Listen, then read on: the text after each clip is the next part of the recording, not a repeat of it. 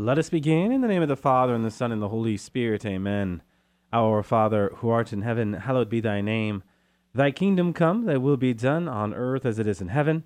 Give us this day our daily bread, and forgive us our trespasses, as we forgive those who trespass against us, and lead us not into temptation, but deliver us from evil. Amen. In the name of the Father, and the Son, and the Holy Spirit. Amen. Well, welcome to another edition of Seeds of Truth. This is your host, Hollcraft, coming to you from KKXX Studios, Chico Life Radio, 104.5 FM and AM 930. It is great to be with you another Monday evening where we are set to continue our study on the book of Genesis. And really, this is a return from being away for about 3 weeks for me. I know last week I returned on Wednesday and Thursday, but it has been 3 weeks since we've talked about the book of Genesis, and I'm really excited to get back into the book of Genesis. You know, I went to the coffee shop this morning, and I had to reread and reread Genesis chapters 29, 30, and 31 to really get a sense of just not where I was at, but where I want to go. And I speak to that, I say that because it made me think of something else. You know, as we have been moving through the book of Genesis, and we've been doing this verse by verse, there's something to say about the need to read and reread to get a sense of what is going on. I mean, if you were to really, really think about it, a lot of our reading, if we're going to understand it, is going to have to be reread, right? If we're going to absorb, comprehend, internalize, we have to spend time with it. And certainly, if that could be said about our favorite novel, why not sacred scripture? Why not the Bible? And really, we should say all the more the Bible, because this is the Word of God, the inspired Word of God. So, yeah, read, reread, and reread, because if you want to get the essence of what God is saying in a particular verse, in a particular chapter, then you need to spend time with it. You need to meditate with it. You need to contemplate the deeper meaning. And once you do that, you will get a sense of what is going on. I know in past radio programs, we have talked about different ways of reading sacred scripture specific to meditation and contemplation. Yes, there is a lot of teaching going on, but by the grace of God, the teaching is coming out of a meditation and contemplation. And as it is, I hope I'm encouraging you to do the same, right? That you are not just listening to this podcast, but you are actually going back home, opening up your Bible, and reading the verses, the chapters and verses we are spending time with. So for this evening, we are about chapter 31, verses 17 to 19, and we're going to linger on those verses because there's a topic I want to talk about. And then also, I think we will get through verse 32 of chapter 31. So we are moving along here. I mean, Genesis chapter 31, we started months ago now. I think we are podcast, number 57 or 58, somewhere in there. But this is okay because, as I've said before, when you go through a book of this length, verse by verse, it's going to take time. But we are in no hurry, right? What better do we have to do than spend time with the book of Genesis here on Seeds of Truth? All right. So with that, Genesis chapter 31, verses 17 to 19. So Jacob arose and set his sons and his wives on camels, and he drove away all his cattle, all his livestock which he had gained, the cattle in his possession which he had acquired in Padan Aram, to go to the land of Canaan to his father Isaac. Laban had gone to shear his sheep, and Rachel stole her father's household gods. And Jacob outwitted Laban the Aramean, in that he did not tell him that he intended to flee. He fled with all that he had, and arose and crossed the Euphrates and set his face toward the hill country of Gilead. All right, why do I want to linger with these verses? Because we have something, although subtle, very important in verse 19. Laban had gone to shear his sheep, and Rachel stole her father's household gods. Now, 3 weeks ago, which is just, I think, 2 programs ago, we were talking about Laban and this practice of divinization, where really we have the first reference to what today we would understand the New Age. Now, in verse 19, we have these household gods. What are these household gods? if you were to translate the Hebrew there, you have these cultic figurines used for divinization. You see this in Ezekiel chapter 21, verse 21, and Zechariah chapter 10, verse 2. I failed to mention these in our discussion on divinization a few programs ago, where in Zechariah chapter 10, verse 2, we read, "For idols speak deceit, and diviners see illusions. Therefore the people wander like sheep, oppressed for lack of a shepherd." All right, so we speak of Zechariah there, chapter 10, verse 2, because there is a reference to this practice of divinization. And what is the consequence? More wandering. Also, we have Ezekiel chapter 21, verse 21. "For the king of Babylon stands at the fork in the road, at the junction of the two roads to seek" what? "But an omen. He shakes the arrows, he consults the idols, he examines the liver." He consults the idols. He consults the cultic figurines. And of course, my friends, this is what is rampant today, 2018, the consultation of these cultic figurines. Now, as we talk about cultic figurines, maybe we should hit the pause button here, because I am well aware of the question out there that, or concern, I should say, that we as Catholics use sacramentals as a form of superstition, as a form of Old Testament divinization.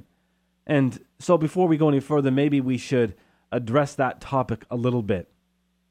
Off the top, we should probably make a distinction. Often when you see a Catholic wearing the cross or fingering rosary beads or wearing some form of medal, that is a sacramental. And so the distinction to be had is the distinction between sacraments and sacramentals. Sacraments are outward signs that give grace to those who receive them, of course, in a worthy manner. Sacramentals, on the other hand, as the Catechism highlights in paragraph 1667, are sacred signs which bear a resemblance to the sacraments. They signify effects particularly of a spiritual nature, which are obtained through the intercession of the Church. By them, men are disposed to receive the chief effect of the sacraments, and various occasions in life are rendered holy.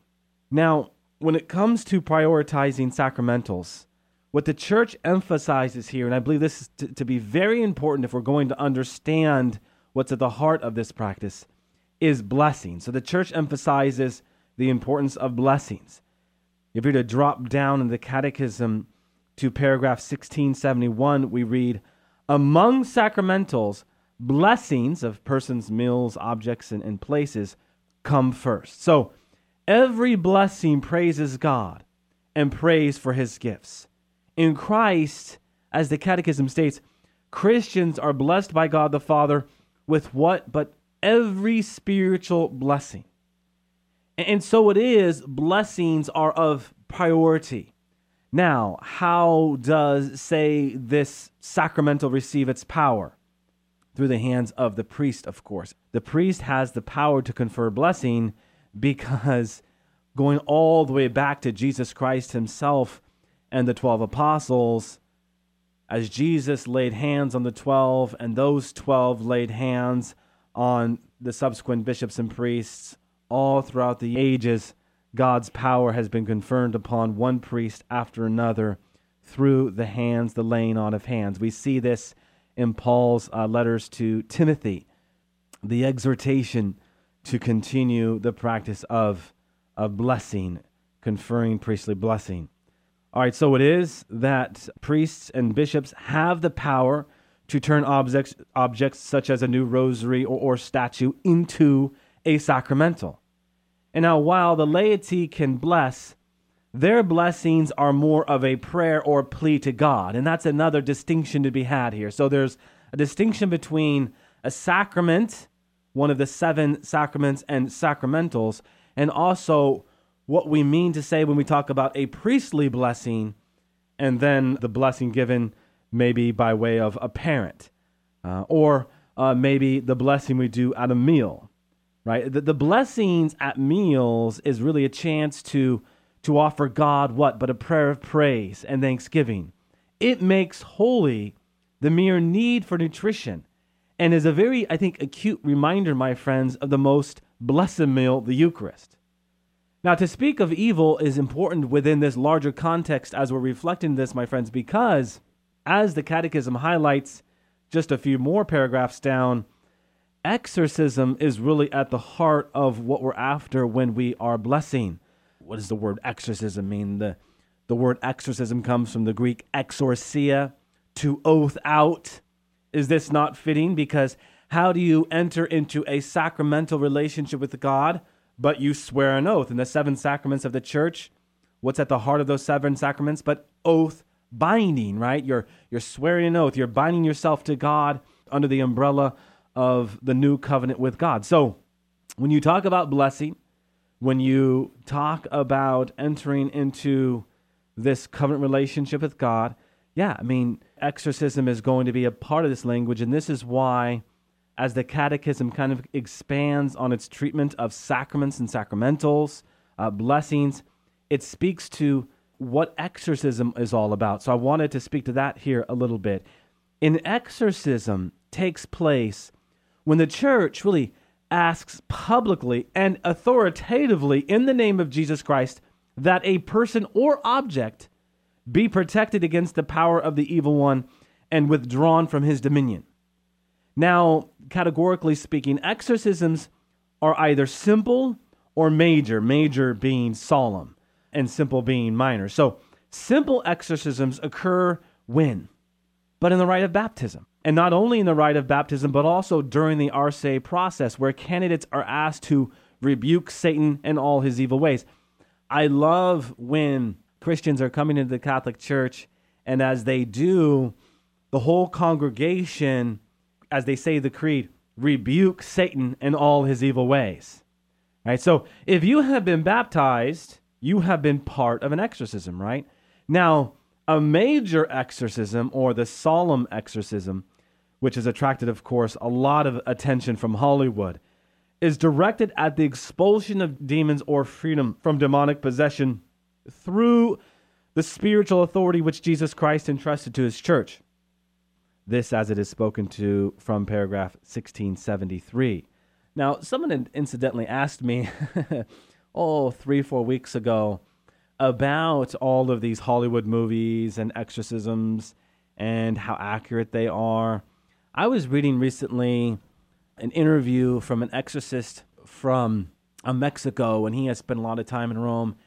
And he came out and said, actually, very little of those Hollywood movies get it right. While they try to get at it, it's nothing like what an exorcism actually is. While 1 or 2 movies may get close to it, this particular exorcist from Mexico said, in his experience, and he has done many, hundreds of them, that what he has seen on the Hollywood screen is never what he himself has experienced. So for what it's worth, they haven't. So for all of this discussion, once we come to understand that the devil exists, one thing that has proven to be true as you look back in history is that it is a great draw for the church, because we innately desire to be blessed by God in the sacraments of the church. Right? I was just speaking to the rite of baptism and RCA. There is something beautiful about that pronouncement of renouncing evil. I was speaking to this, a few weeks back when I was talking about Pope Francis. A lot of us want to focus in on all of these things that we think he is saying. But for my money, you can make a pretty convincing case, and I follow him quite closely, that the second most important thing for him during this pontificate, if you were to just extract themes from his homilies and from his letters and from his papal documents, is the emphasis on evil, that Satan exists. And so if we are on the mindset that Satan does not exist, and you are quoting Pope Francis because he fits your ideology politically, you need to take a step back and reread Pope Francis, because he talks about the devil a lot. Why? Because, as he would say it, the devil is alive and well, and he is winning over a lot of souls. And so we need to make sure that we are putting on the armor of God, putting on the armor of faith, with just not the sacraments of the church, first and foremost the sacraments, but also sacramentals, that we see these for what they are. Now, maybe there is another question here at play that we should address before we jump back into the book of Genesis, and that is, are there sacramentals found in the Bible? So again, we're not talking about sacraments, but sacramentals. And I would say yes. While you might not find, people fingering rosary beads or wearing scapulars or, donning miraculous medals, there are a number of passages of Scripture that certainly support the use of sacramentals. If you were to go to the Old Testament, 2 Kings chapter 5, verses 10 and following, what do you have there but Naaman going to Elisha for a cure for his leprosy? And what did Elisha tell him? Go and wash 7 times in the Jordan, and your flesh will heal, and you will be clean. So here we have the saving power of what? But matter. In this case, water. Also, when the man came into contact with the bones of Elisha, he came back to life and rose to his feet. So here we see the power of coming into contact with the bones of the holy ones of God. Oh, by the way, my friends, why the bones of saints have always been revered. And what do we call those bones but relics? Something sacred worth reverencing. Sit with that one for a little bit. 2 Kings chapter 13, verses 20 to 21. That's someone who came into contact with the bones of Elisha, came back to life, right? Powerful. I mean, there have been many unexplained healings over the past 2,000 years when a particular man or woman has touched the bone of a saint. And that is just an echo of what happened in 2 Kings chapter 13, verses 20 to 21. How about the New Testament? Of course, in the New Testament, we read of Jesus healing the blind man using what but mud? Go to John chapter 9, verses 6 to 12. In this case, the earth itself, mud, is seen as a sacrament. When Jesus healed that blind man, he didn't have to stoop down, reach down, and grab mud and wipe mud on his hands, but he chose to. Why? Because he wanted us to see that earth itself is a sacrament. That earth itself is holy ground. In the Gospel of Luke, the woman with hemorrhages was healed by just touching our Lord's garment. All she did was touch our Lord's garment. In Acts chapter 19, verses 11 to 12, in a most convincing case, it is recounted that when cloths or aprons had touched the skin of Paul and were applied to the sick, diseases were healed. And what's more, evil spirits released. What did I just say about the word exorcism, coming from the Greek exorcia, to oath out? Exorcism is about releasing evil spirits, huh? And here again, we have another nod to the value of a relic, do we not? In this case, not bones, but cloth touched by a saint. In the Catholic Church, we have classes for relics. This would be considered a third-class relic. Of course, in the Gospel of Mark, we have reference to the importance of blessed salt. Everyone will be salted with fire. Salt is good, but if salt becomes insipid, with what will you restore its flavor? Keep salt in yourselves, and you will have peace with one another.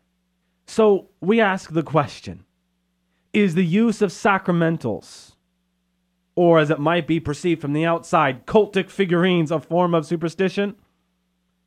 Or maybe less of a question and more of a critique. You do this and you expect God to do that for you. My friends, this is not what sacramentals and devotionals are about. At its core, the proper use of sacramentals, again, is about blessing, and in the end applies a desire to be closer to God, to be reminded of his love, to be reminded of his mercy, and maybe above all else, in the case of sacramentals, to be reminded of his protection. So to pray with a rosary, a blessed rosary, or to cross oneself with holy water, again, is to put on the armor of faith or the armor of God. Sacramentals serve as an aid to the faithful. cultic figurines, pagan idols are not sacramentals. They might be sacramentals to the pagan or to the Satanist, but my friends, this is not what we're talking about here. As the Catechism of the Catholic Church explains it, the Church can call upon the faithful at different times and places to take up devotions or practices for a particular need, and they do so because of the call we have to pray for one another. We see bishops calling dioceses to pray a rosary, per se, for religious freedom, or maybe to pray a novena, or to participate in a procession to end abortion. Sacramentals provide a tangible, and one could argue, richer experience of the faith. We need these reminders. Let's simplify this for a second. Why do you put up pictures of your loved ones on the wall? Because they remind you of just not them, but also your relationship with them and the value of that relationship. And if that friend was a good friend, maybe challenging you to become the best version of who God is calling you to be. We need reminders. We need visible signs to remind us about those things closest to us. And if we're going to put this in the context of relationships and loved ones, what more could we say than the most important relationship before us, the most important loved one before us, the person of Jesus Christ? And for us as Christians and Catholics, sacramentals are nothing more than that. A reminder that yes, possesses blessing and protection, not in some magical way, but in a very powerful way, as sacred scripture itself reminds us. And amen to that. A close friend of mine was talking about being in relationship with God. And he noted, and I can only echo him now, that God is not a vending machine. You know, we go to Mass an X amount of times, we pray an X amount of devotionals, and we do so as to get something in return. That's not what this is about. This is about being in relationship with God, opening up ourselves to God, and as we do, make ourselves disposed to be at His service, with no expectation. Not, I'm going to do this or that to get something in return, right? You go to a vending machine, you put in $1, you hit E9 and get your favorite candy bar. That's not what this is about. This is about giving all that you are and simply trusting God, that whatever it is you get in return is according to His will. Amen? Amen. All right. Before we wrap up, I did want to kind of get the discussion started with where we are headed tomorrow. And the best way to do so is to just read these verses, and we'll pick up with this tomorrow. These are verses 22 to 32. When it was told Laban on the third day that Jacob had fled, he took his kinsmen with him and pursued him for 7 days and followed close after him into the hill country of Gilead. But God came to Laban the Aramean in a dream by night and said to him, "Take heed that you say not a word to Jacob, either good or bad." And Laban overtook Jacob. Now Jacob had pitched his tent in the hill country, and Laban went with his kinsmen and camped in the hill country of Gilead. And Laban said to Jacob, "What have you done, that you have cheated me, and carried away my daughters like captives of the sword? Why did you flee secretly and cheat me, and did not tell me, so that I might have sent you away with mirth and songs, with tambourine and lyre? And why did you not permit me to kiss my sons and my daughters farewell? Now you have done foolishly. It is in my power to do you harm. But the God of your father spoke to me last night, saying, 'Take heed that you speak to Jacob neither good nor bad.' And now you have gone away because you longed greatly for your father's house. But why did you steal my gods?" Jacob answered Laban, "Because I was afraid. For I thought that you would take your daughters from me by force. Anyone with whom you find your God shall not live. In the presence of our kinsmen, point out what I have that is yours, and take it." Now Jacob did not know that Rachel had stolen them. All right, so again, we will pick up with this tomorrow. In particular, verse 31. because I was afraid. We've already talked about fear, but I just want to prolong that discussion a bit before we move on, because it's interesting. In these sets of verses, Jacob does not answer the accusation of stealing in verse 30, but rather he states the reason why he fled in secret. You see, as verse 32 highlights, Jacob does not even know the idols have been stolen. Otherwise, he would not have promised death to the culprit. Endangering who? Well, who stole the household gods? What were we just talking about? But Rachel. So we have an interesting dynamic that is playing out that we will leave for some of our discussion tomorrow. Okay? All right, let us close with a word of prayer. In the name of the Father, and the Son, and the Holy Spirit, amen. Good and gracious God, we do just give you special thanks and praise for the gift of this very rich book, the book of Genesis, a book that has allowed us to talk about so many different aspects of our faith. This evening, we had the chance to spend some time talking more about how we are to understand the spiritual life, specifically through the lens of spiritual warfare. So we are grateful for this time. So we pray, glory be to the Father, and to the Son, and to the Holy Spirit, as it was in the beginning, is now, and ever shall be, world without end. Amen. And God bless you.